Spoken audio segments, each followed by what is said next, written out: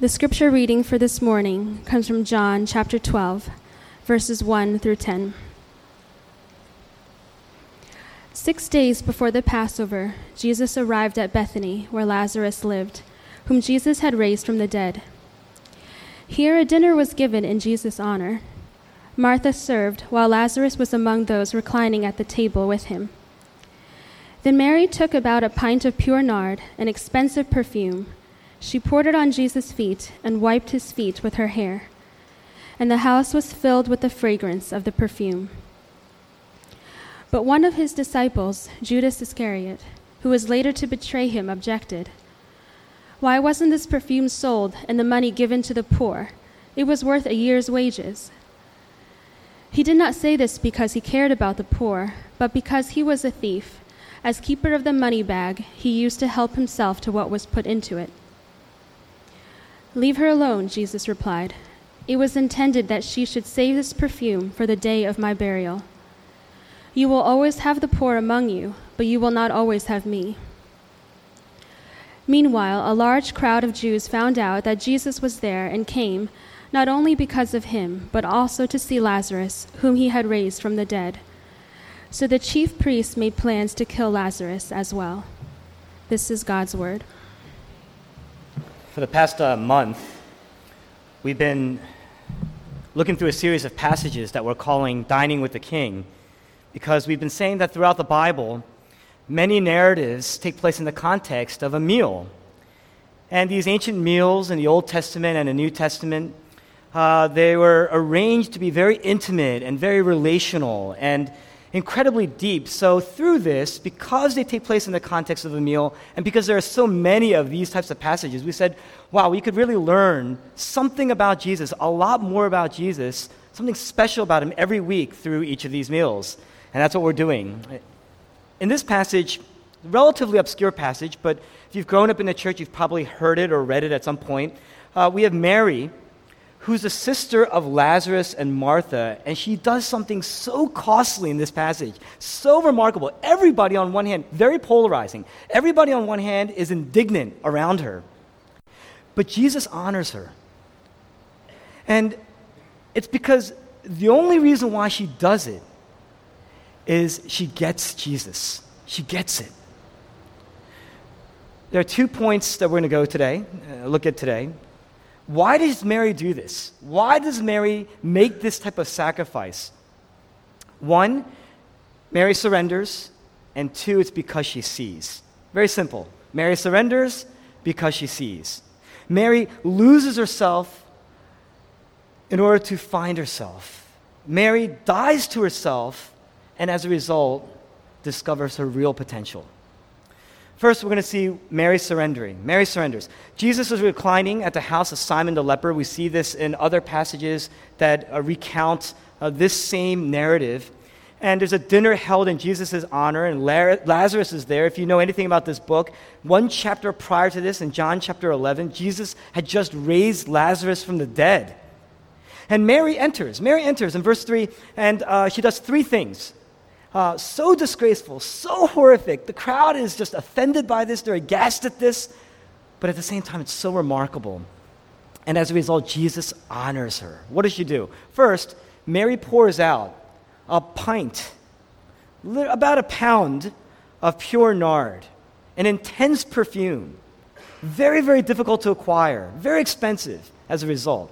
She pours it on Jesus' feet. Now, most likely, this was a family heirloom that was passed down. It's not something they just go out and acquire. It's something that is very, very difficult to acquire. So most likely, it's something that was passed down through generations, kind of the way you would. It's very hard, very difficult to liken that to something, maybe an inheritance, maybe a very, very valuable engagement ring, something like that, passed down, something that's used to hedge against disaster in your life. The closest thing we've got, as an investment to secure against disaster or ruin would be like a 401k or 403b, something like that. And so Mary basically in one shot disposes of this thing, breaks this jar, the smell aerates throughout the house. I mean, you literally see her investment flying away. The crowd is horrified, the crowd is aghast. Judas Iscariot, one of Jesus' own disciples, asks a very logical question in verse 4 and 5. This is worth a year's wages. Why not sell it? You could have sold this and given the money to the poor. In other words, he's saying, what a waste. What a waste. The act was so outrageous. Everyone is yelling at her. They're rebuking her harshly. They're indignant at her. Jesus honors her. The second thing she does, she takes this perfume and she pours it on Jesus' feet.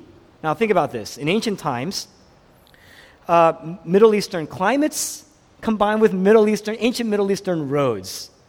Very, very hot, incredibly hot, with ancient roads that didn't have waste management systems that were as automatic as ours today. There wasn't a system really. People literally threw their trash out into the roads to dispose of their waste. All kinds of waste. So walking through these roads in open-toed sandals, you have smelly feet. Combined with the heat and the sweat and just the journey, the walk that people, there were no cars back then, so everybody walked, right?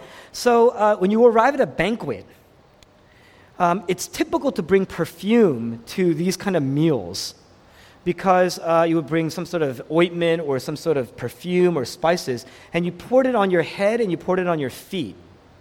And it's because if your feet smell bad during a meal, your whole body smells bad. It ruins the meal, ruins the banquet. And so as people would come in, your feet were really the dirtiest part of your body. Your feet were the dirtiest, the smelliest part of your body. In fact, dealing with somebody's feet at a banquet is so demeaning that there were certain laws that were designed to protect certain slaves and indentured servants from actually cleaning the feet of a person because it was so demeaning. And so mainly what you do is you brought perfumes to kind of cover over the smell. This act, she pours this perfume over Jesus' feet. It was so offensive. Again, people are aghast. They start to yell at her, and yet Jesus honors her. The third thing she does, and this is the most repugnant, the third thing she does is she wipes Jesus' feet with her hair. To wipe Jesus' feet with her hair is to untie her hair and let it down. Considered it a disgrace in that society. Why? Because you only did this at home. You only let down your hair at home. You never did this in front of strangers, particularly in front of men. The hair of a woman represented her glory. It represented her private beauty, her honor. It was almost to see the woman naked. It's the thing that made the woman feel beautiful and at the same time privately beautiful. What does Mary do? She takes this jar, she breaks it. The perfume is poured over Jesus' feet, and she gets down, lets down her hair. The crowd is aghast, and then she wipes Jesus' feet with her glory. All the trash, all the smell, all the dirt is ending up in her hair. All of her glory is gone, and the smelliest part of Jesus' feet is cleaned. Everyone is aghast. Everyone's horrified. Jesus honors her. Why does she do it? Because it goes against logic. It's remarkable, but it goes against logic. People are yelling at her because it goes against logic. But she's pouring out the perfume. She breaks this jar of perfume because what she's saying is, I am willing to give up my security. I'm willing to give up my investment. I'm willing to give up that which advances me or protects me or hedges me against disaster. By pouring it on Jesus' feet, what she's saying, I'm going to lower myself. In a patriarchal, male-dominated society, in a class-oriented society, in a status-oriented society where women had no rights, it's a woman in this chapter that's honored. In this religious society, it's a woman, not a rabbi, not a priest, not one of his disciples. It's a woman that's willing to demonstrate surrender and sacrifice. It's a woman that's teaching this lesson. In a world where women, their pride is their beauty, their pride is their hair, their pride, it's not much different than today, right? This woman says, there's nothing more important to me than surrendering, than sacrificing to Christ. The world is yelling at her. The disciples are yelling at her. They say, you never give up your security. You're never supposed to give up your identity. You're never supposed to give up your glory. Jesus says, leave her alone and he honors her. The perfume is her saying, I'm willing to give up whatever security, whatever comfort I have for you. I mean, this is going to be my security for generations to come. I will pass this on to the next generation. We're going to say, why would you do that? I mean, you could find so many better uses for this. This is stupid. This is unwise. Jesus says, you, of all people in this room, you get me. And as a result, she is demonstrating radical generosity. In Mark chapter 10, very famous passage, Mark chapter 10, Jesus encounters a rich young ruler. And the young ruler comes up to her, most likely comes up to Jesus, and most likely not only is he wealthy, but he's probably some sort of legal counsel, well-respected in his community, well-respected in his society. He's a ruler. He's a type of king. And he asks Jesus, how do I inherit eternal life? Very, very ironic question, because to inherit something implies that you do nothing to receive it. You just receive it. So he says, how do I inherit eternal life? How do I work up to this? And Jesus says, well, I'm going to tell you how. You're going to obey the law. And he kind of recounts certain aspects of the law. The man says, but I've done all these things. I do all these things. So Jesus says, well, to make the long story short, he says, I want you to go sell all your possessions. In other words, I want you to sacrifice everything that you have. I want you to give it to the poor. And I want you to follow me. And the text in Mark chapter 10 says, the man went away sad because he had great wealth. Mary here says, there is no act of devotion that you cannot ask of me. There's a story, not a story, it's a true story, an account of Helen Roseveare, famous missionary. Missionary sent out to Africa, in the remote parts of Africa. People who have never heard the gospel. Helen Roseveare wrote many accounts, journals about her life. Here she is. She's writing about her days, and through the days, she is met with many ups and downs, emotionally, physically. In some accounts, it writes of her being beaten. In other accounts, she's being raped. In one particular account of Helen Roseveare, after being raped repeatedly by members in this tribe, she says, in that moment of weakness, she gets down, and she finally, Helen Roseveare, brilliant woman, says that she's a type of very calculating. Anytime she embarks on an endeavor, she asks herself first, she calculates, is the endeavor worth it? Is it worth going into this? And if all the accounts work out, and if all the calculations seem plausible and feasible, she makes a conclusion, yes, this is worth it, and she moves forward. In this account, in her diary, she says, after being raped repeatedly on a given day, she's on her knees, weak and beaten and bruised and raped. No glory to her life. She asks for the first time in her ministry, is this really worth it? And she answers and concludes, no, this is not worth it. Not this. And she writes that there was a still small voice in her ear at that moment. Helen Roseveare, the question is not, is it worth it? The question is, am I worth it? And in her humility and in her brokenness, she prays, Lord, the question is not, are you worth it? Because you are worth it.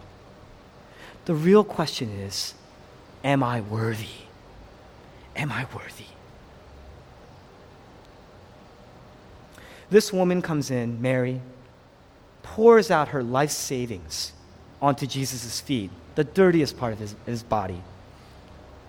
And she says, there's no act of devotion that you could ask of me that is beneath my pride, beneath my worth, beneath my dignity. There were laws that protected even slaves from this kind of act. Dirty jobs. But there's this passage earlier in the book, John chapter 1, where John the Baptist says, there's one who will come to whom I am not even worthy to unlatch his sandals, to untie his sandals. I'm not even worthy to touch his feet. Mary wipes Jesus' feet with her hair. Radical humility. Radical lowering. She's saying, I'm lower than your feet. I want you to consider me as lower than a slave. Laws may protect slaves, but laws will not protect me from this. I am lower than a slave. Mary's dropping any idea here, any notion that she deserved a better life. She says, there's nothing that is beneath my dignity. There's no one here that is beneath my dignity. Anything that you can ask of me, I will do. She wipes his feet with her hair. She's saying, I'm disgracing myself. I'm denying myself. I will lay down my honor for your honor, my glory for your glory, my beauty so that your feet will be more beautiful. No matter the cost, no matter the security, no matter the status. That's radical confidence. That is bold. That in an age where women are told to told to step aside, to be quiet, to not act up in public, to not even let down your hair, this is true biblical femininity. Beautiful femininity here. Radical confidence, radical humility, radical generosity, demonstrated by a woman in front of rabbis and priests and disciples of Christ. Do you see that? Beautiful picture of femininity. Beautiful picture of sacrifice. And when she says, I'm willing to give up my security, I'm willing to give up my social identity or status, I'm willing to give up my glory for you, what she's saying is, I am worshiping you. I am worshiping you. I will do anything for you. I'm lifting up myself to you. You are worthy. You are my treasure. You are my portion in this life. One of my favorite Psalms, in Psalm 73, the psalmist starts talking about how, he's looking around and looking at his suffering, and he looks around at people, and these people who do not believe in God, who do not believe in Christ, are actually, they're growing, and they're flourishing, and they're thriving. And he says, there are times when I ask myself, is it really worth following the Lord? And then he says, in the same way that Helen Roseveare, then he looks up at this holy sanctuary, and then he knows the future of these people. And he says at the end, you are my portion and my delight. That's what the psalmist says in Psalm 73. Until you're able to surrender to Christ and say, you owe me nothing. You don't owe me a better life. You've given me new life. I owe you everything. Until you're able to say that, unless you're able to say that, you will never have radical generosity. You will never have radical humility. You will never have radical confidence. Until you're able to say that, you are not following Christ. There are lots of people in this church, there are lots of people in the church, period, who are great at studying. In an Asian culture, very bent on studying. If you read Malcolm Gladwell, there's several chapters in the book of Outliers where he explains to you why Asians are so good at math. Right? Asians are very into studying.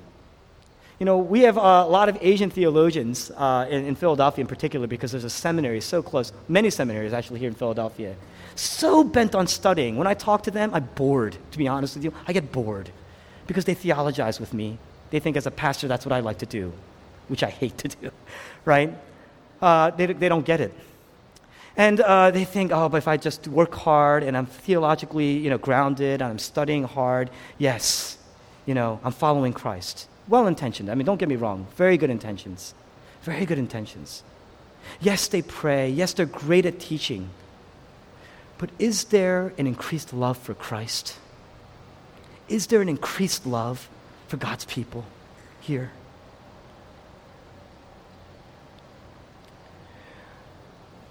I'm wondering if there's an increased love for Christ against just increasing your potential, increasing talents and gifts,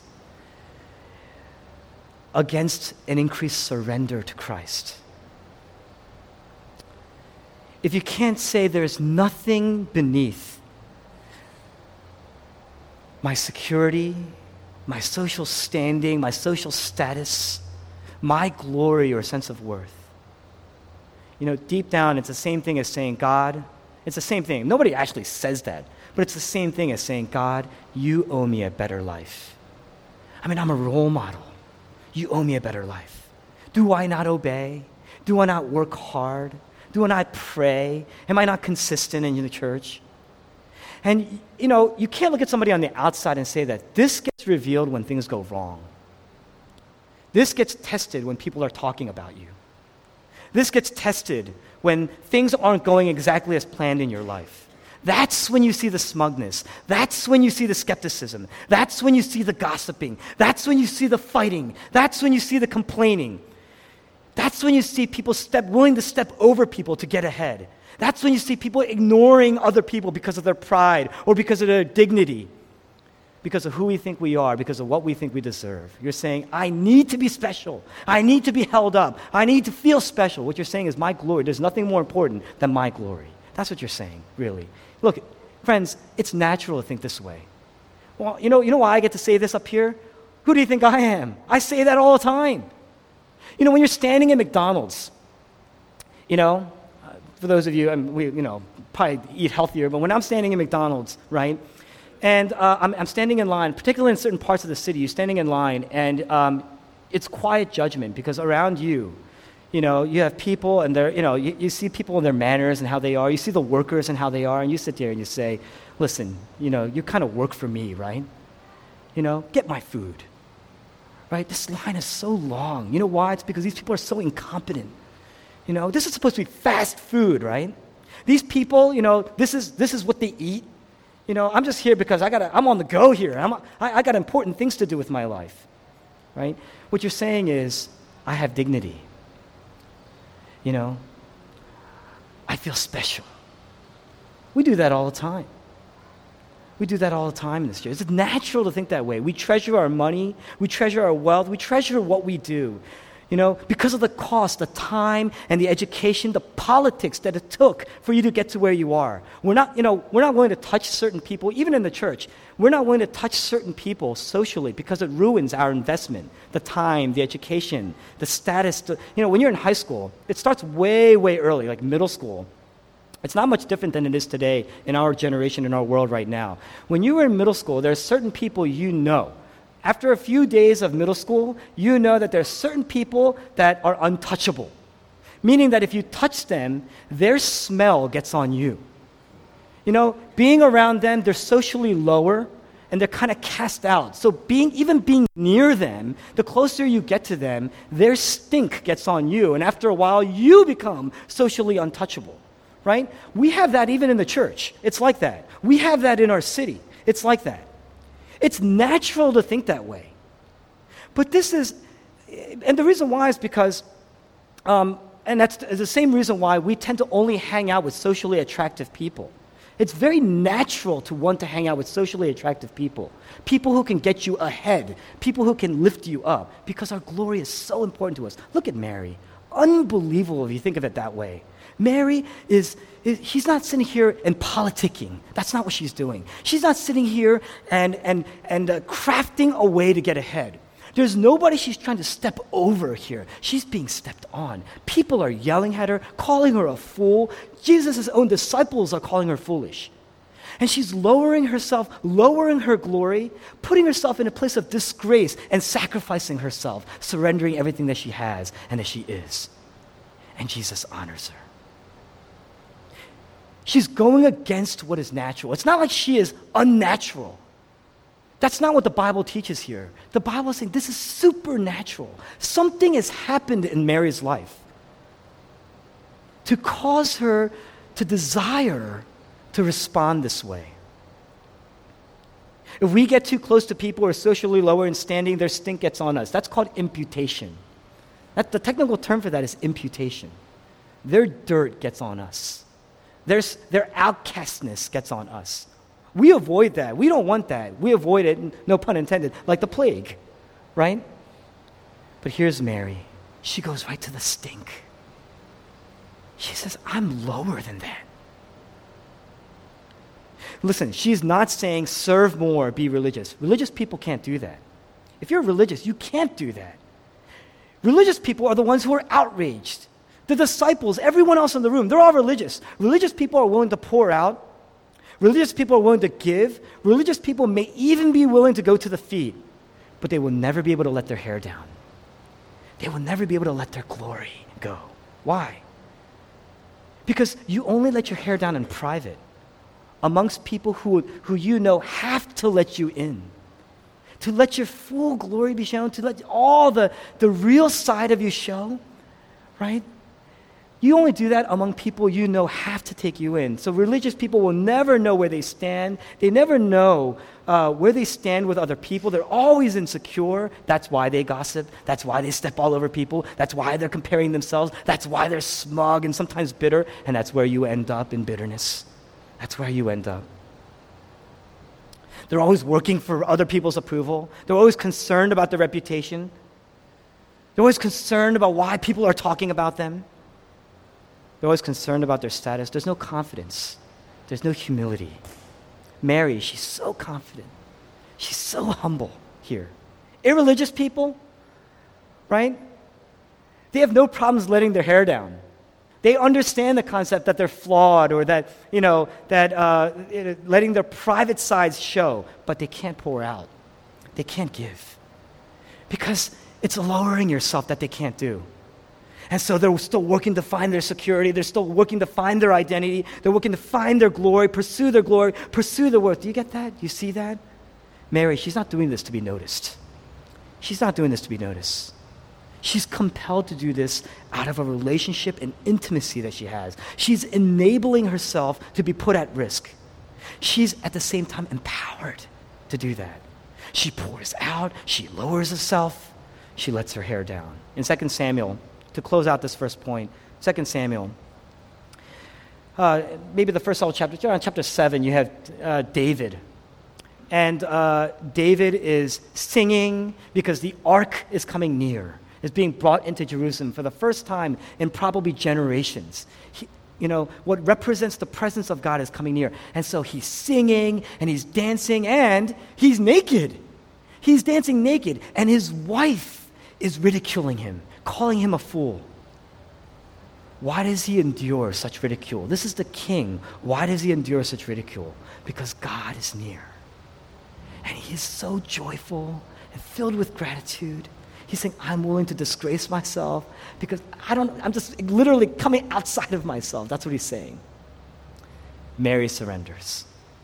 Why does Mary surrender? Second point, because Mary sees. Last point. Beyond the cost, she sees.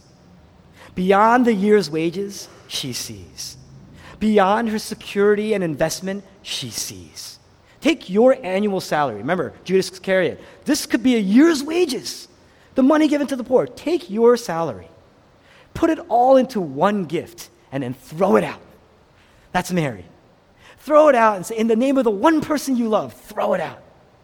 A lot of husbands here poured their, several months' salary into a gift. And they said, I poured it out. Never going to, it's not even an investment. Poured it out. Take a year's salary for your love. Pour it out. Throw it away. You instantly become poor. I don't know a single person here right now, nobody here is, who's close to really, truly being retired, right? We're still kind of working there, on our way there, right? Take 1 year's salary. I don't know a single person here who wouldn't be instantly poor by that. That wouldn't impact. Mary sees beyond this. Mary sees beyond this. In Matthew chapter 13, Jesus tells two very, very quick parables in virtually like 2 sentences. And he says, the kingdom of heaven is like a treasure hidden in a field. And then the next verse, the kingdom of heaven is like the pearl of great price. It's really 2 parables in one. In both cases, you have this person who discovers something and finds such great value in this thing. And the thing is, to everyone else, it's commonplace. Because, the pearl is hidden in a clam. Very simple thing, seafood, you go fishing, you find it. He's a pearl merchant. So he happens to find one that is of such value. Here's this other person looking at fields and finds this one field, this treasure in a field. On the outside, so ordinary, so normal, so typical. And yet he finds something that is so valuable inside. In both cases, this person, the subject in the passage, finds such worth in what they've discovered that they are willing to give up everything that they have, everything that they are, all of their investment for that one thing. So focused, so dedicated. Their lives are wrapped up in acquiring this one thing. And they are celebrating.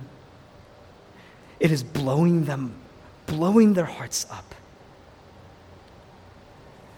Because they know the value of what they found. There is nothing above it. There is nothing too costly. And Jesus here is saying, your relationship with Him if you've got it, if you've discovered it's so valuable, so critical, so important, there is nothing that you are not willing to give up. That's why you're surrendering. That's why you're sacrificing. That's why she sacrifices like that. Jesus teaches here, in this passage, verses 7 to 8, leave her alone. She did this for my burial. In other words, Mary sees. Mary knows I'm going to die soon. The poor you will always have with you, but you will not always have me. In Mark chapter 14, he says the same thing. He says, leave her alone. He honors her. She has done a beautiful thing for me, he says. The poor you will always have with you. You will not always have me. Mary saw Jesus' worth. Mary saw Jesus' beauty. What is she doing? Mary's learning. Mary's listening. She knows. She saw something that the disciples didn't see. The disciples have been around with Jesus. If you know anything about the way this book is divided, in John, this is a very pivotal chapter because up from John chapters 1 through 11, you see most of Jesus' life and ministry pretty much summarized in the first 11 chapters of the book of John. From chapter 12 on through chapter 21, you're pretty much seeing the final days of Jesus' life. So you go from years of Jesus' life in the first half of the book of John, wrapped up in just a week of Jesus' life in the last 10 chapters of the book. That's what's happening here. So John, as an author, is now honing in on the most critical aspect of the pinnacle of Jesus' ministry here on earth. And you see this because in the first 11 chapters of the book of John, the word love is mentioned 7 times. Only 7 times. I've counted all 7 times the word love is mentioned. In the last 10 chapters, including this one, the word love is mentioned 50 times. 57 times the word love is mentioned in the book of John. 7 times it's mentioned in the first 11 chapters. 50 times beginning with this chapter, chapter 12. What do you think as Jesus' life is now pinnacling and culminating into his death? As this act of recognizing and knowing what Jesus is going to do, preparing for his burial, of love, culminates in his love. Mary sees. How did Mary see? Ever think about that? The disciples have been around with Jesus for years. How did Mary see this? You know why? Anytime you see Mary in the Bible, Mary's sitting and listening to Jesus. Sitting and listening. Luke chapter 10. Martha is busy in the kitchen working because Jesus and his disciples are there, and she's almost upset that Mary had stepped away. What was Mary doing? Mary is sitting and listening at the feet of Jesus. Right? Which is, by the way, remarkable in those days because women never did that in the face of a rabbi. Right?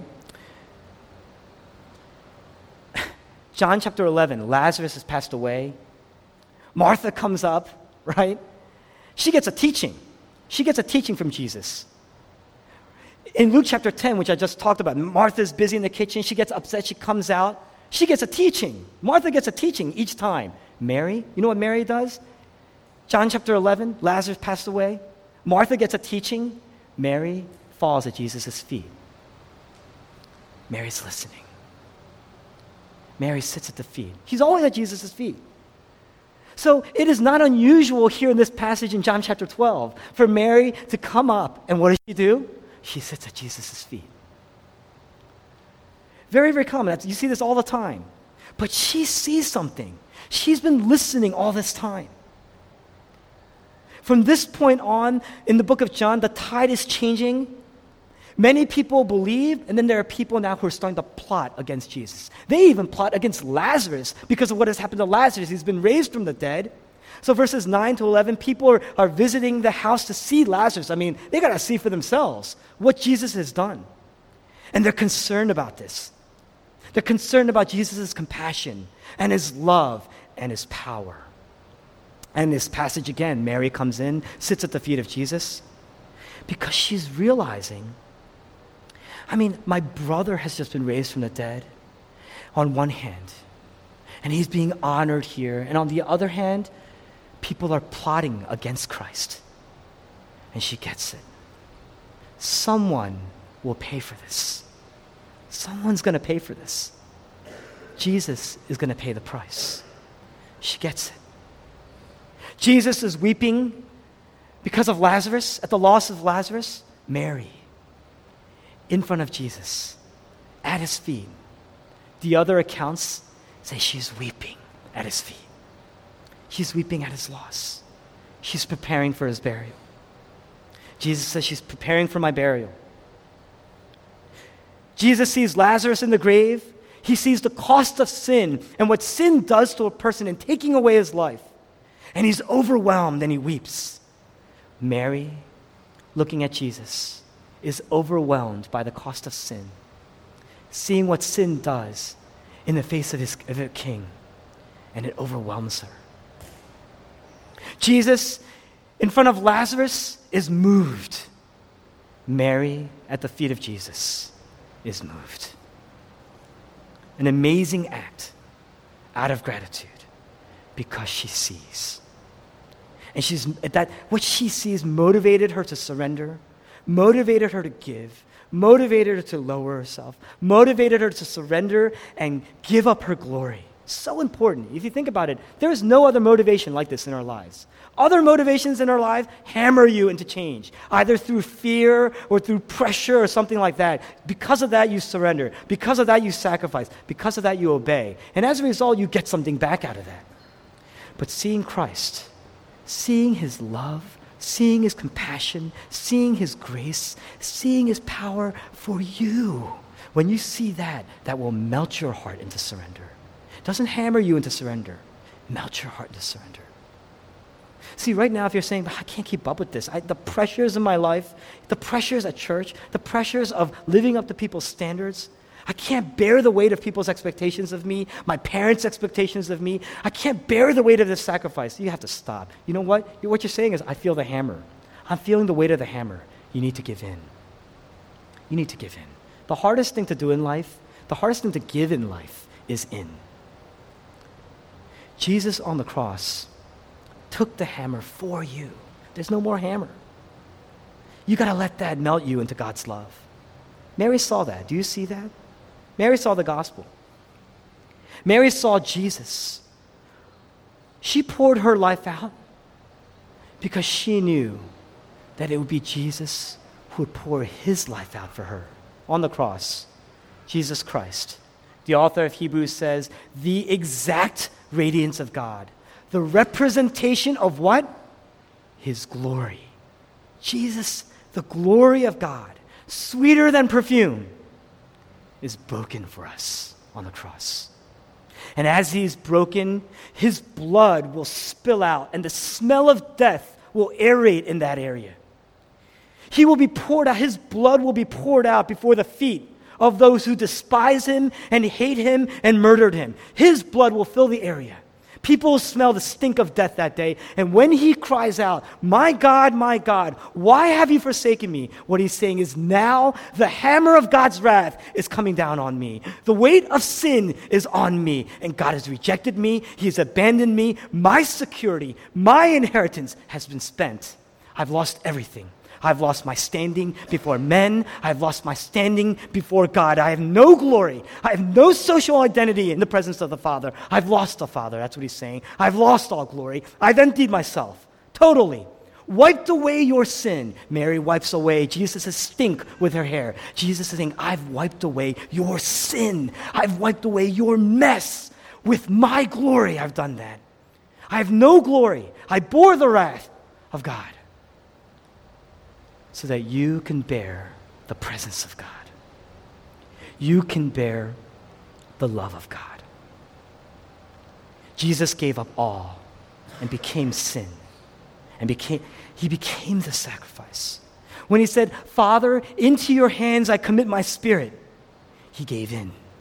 He's saying, I'm giving in. I'm surrendering for you, for us. We say we would die for our treasure, that we will protect our treasure with all our might. That's why it's so natural not to give. Jesus is saying, I am dying for you. You know what that means? You're his treasure. That means you're his treasure. You are his riches. You are his wealth. You are his treasure. In Philippians, Paul In Romans chapter 9 in Philippians, he calls the Philippians, you are my crown and my treasure. You are the treasure. You are the wealth. You are worth him sacrificing all of his glory. That's your worth. You know, if you see Jesus Christ, the ultimate treasure, giving up his treasure, giving up all he is for you who are his treasure, that's the only way Jesus Christ will become your treasure and enable you and empower you to sacrifice all. That's your worth. That's your status. That's your glory. Psalm chapter 22:14 is about Jesus. It's a messianic psalm about Christ on the cross. And he says, I've been poured out, it says. Philippians chapter 2, the Apostle Paul says, I'm being poured out, he says. And yet, I am glad, I rejoice. You can't be poured out. Number one, you can't be poured out, let alone be rejoicing when you're poured out, unless you see that you have been filled with Christ pouring himself out for you. Look to the cross. God doesn't owe us anything, but he's offered us everything. Offered us everything. Do you believe that? The hardest thing to give is in. Surrender to Christ. Give in to him. Give up for him. Give all to him. Surrender all. Surrender all today. Surrender your children. Think about what makes up the sum of your wealth today. Reflect on that. Maybe it's something as simple as your beauty. You see yourself as a beautiful person, and it's hard to give that up because it takes a lot of pride to give up. Maybe you feel like you've been raised well. You feel higher than others as a result. It's just natural to feel that way anyway. I mean, you don't have to be rich to feel that way. You know, the poor look at the rich and look down on them, right? You don't have to be rich to feel that way. You got to give that up. Give up your pedigree. You know, some of you have worked very, very hard to be where you are. Are you willing to give all that up? You know, and say, this is for the Lord. All to Jesus I surrender. All to Jesus I freely give. Can you say that? On this day, Father's Day, we know many fathers, all fathers, sacrifice their livelihood, their freedom. At some point, to become a father, you sacrifice your livelihood, your freedom, all the things that you could have done on your own to increase and expand and advance your personal life. But a true father is somebody who says, you know what, I'm going to give this up for my children who are my treasure. That's Father's Day. That's what you're really honoring. Jesus Christ, looking at his Father sacrificing his own Son. You would never sacrifice your children. The Father sacrifices his Son for his treasure. Let's honor the Lord. Look to Christ. Behold the beauty and the majesty and the kingliness, and that will allow you to lower yourself and give up your glory and surrender. Will you do that? That's the only way you can. Will you do that? Let's pray.